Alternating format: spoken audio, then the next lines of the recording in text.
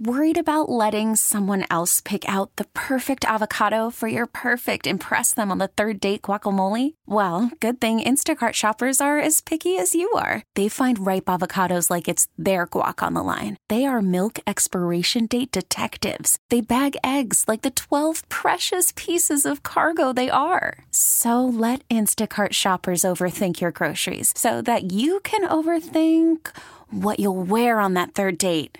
Download the Instacart app to get free delivery on your first 3 orders while supplies last. Minimum $10 per order. Additional terms apply. The Federal Reserve bumped up interest rates by 0.75 of a point for the 4th time in a row. Stocks sank after the Fed chairman, Jerome Powell, signaled more rate hikes ahead. CNBC's Steve Leisman is joining us on our news line. Steve, what did Powell say that led to that big sell-off of more than 500 points on the Dow? Yeah, so I got to take you back to the tail of the tape, as we say. The Fed puts out a statement at 2 o'clock. The statement says the Fed will raise by 75 basis points for the 4th time, as you pointed out. But there was a line in there that said, hey, we're mindful of the effect we're having on the economy, that these rate increases have a lag before the time they start to affect the economy. Markets kind of took off on that and thought that, hey, maybe the Fed is kind of reaching the end of this. Maybe they'll stop with these really aggressive rate hikes. Then Powell takes to the podium in his press conference, as he always does, a half an hour later at 2:30, and kind of slams the door on any positive thinking you might have had from that statement. He essentially says, you know what, we have a ways to go yet. We're not ready to stop raising rates. We still have an inflation problem.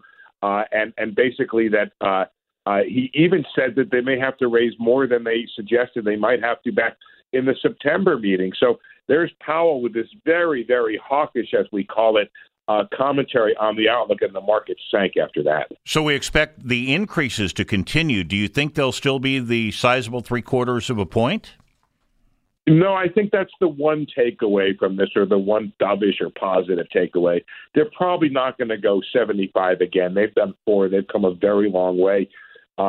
These kind of rate hikes that we've seen are very historic. We haven't seen these since the inflation of the 1980s.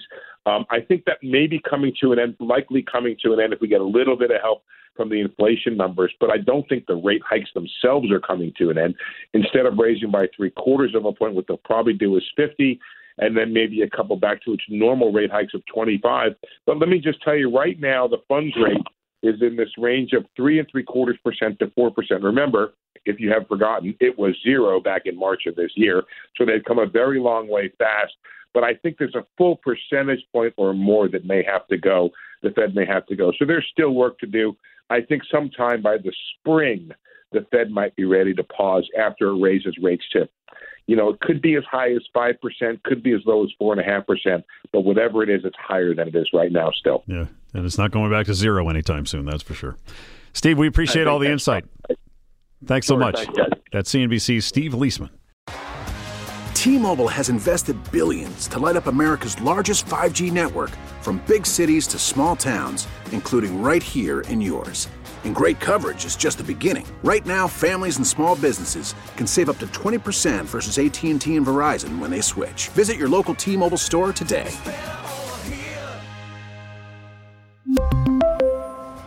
Plan savings with 3 lines of T-Mobile Essentials versus comparable available plans. Plan features and taxes and fees may vary.